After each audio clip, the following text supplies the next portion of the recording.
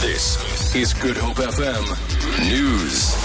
The DA, the EFF and the Public Protector have until 4 o'clock tomorrow afternoon to inform the Constitutional Court whether they accept President Jacob Zuma's Nkandla proposal. The court has written to all the parties after President Zuma proposed to pay back a portion of the money spent on non-security features at his private home in Nkandla. The case will be heard on Tuesday next week. It will seek to test whether Public Protector's recommendations in the matter are legally binding. However, the DA has already rejected the proposal. The EFF is yet to make its stance known. Western Cape Premier Helen Zille insists that the information that she's accused of releasing without authorization was in the public's interest and certainly not confidential. She says the information involves cutting provincial budgets that involve taxpayers' money.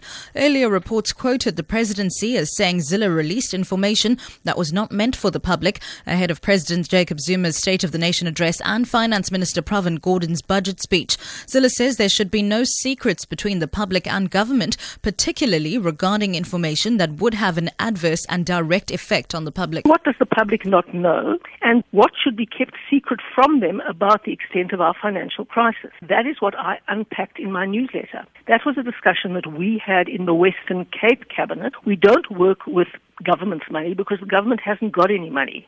This is taxpayers' money. Is the presidency saying they don't want the taxpayers to know?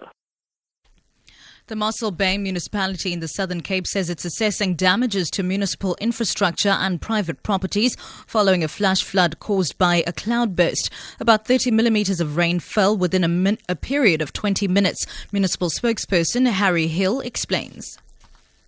At certain spots, the pipes burst and that caused damage to streets, and there was also a landslide in one area affecting the infrastructure. A lot of the stormwater systems were completely overloaded. This actually caused damage to private property. This included Bartolomeo Dias Museum and damage to private cars, which were actually also washed into the walls and into a substation.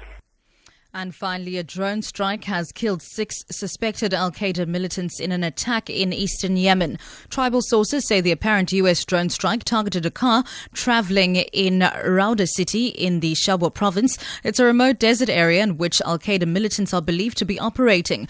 Drones have been targeting the province this year. Al-Qaeda in the Arabian Peninsula has taken advantage of a conflict pitting Houthi militiamen against forces loyal to President Abd Rabbu Mansur Hadi to grab territory and operate more openly. For Good Hope FM News, I'm Sibs Matiela.